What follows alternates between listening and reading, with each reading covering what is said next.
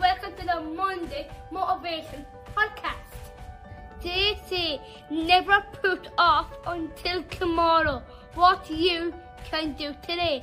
That's rubbish, Joe, right? We all have your job to do.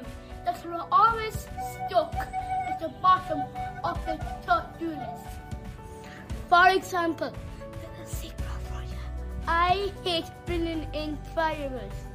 My advice this week is to try and tackle those jobs you don't want to tackle.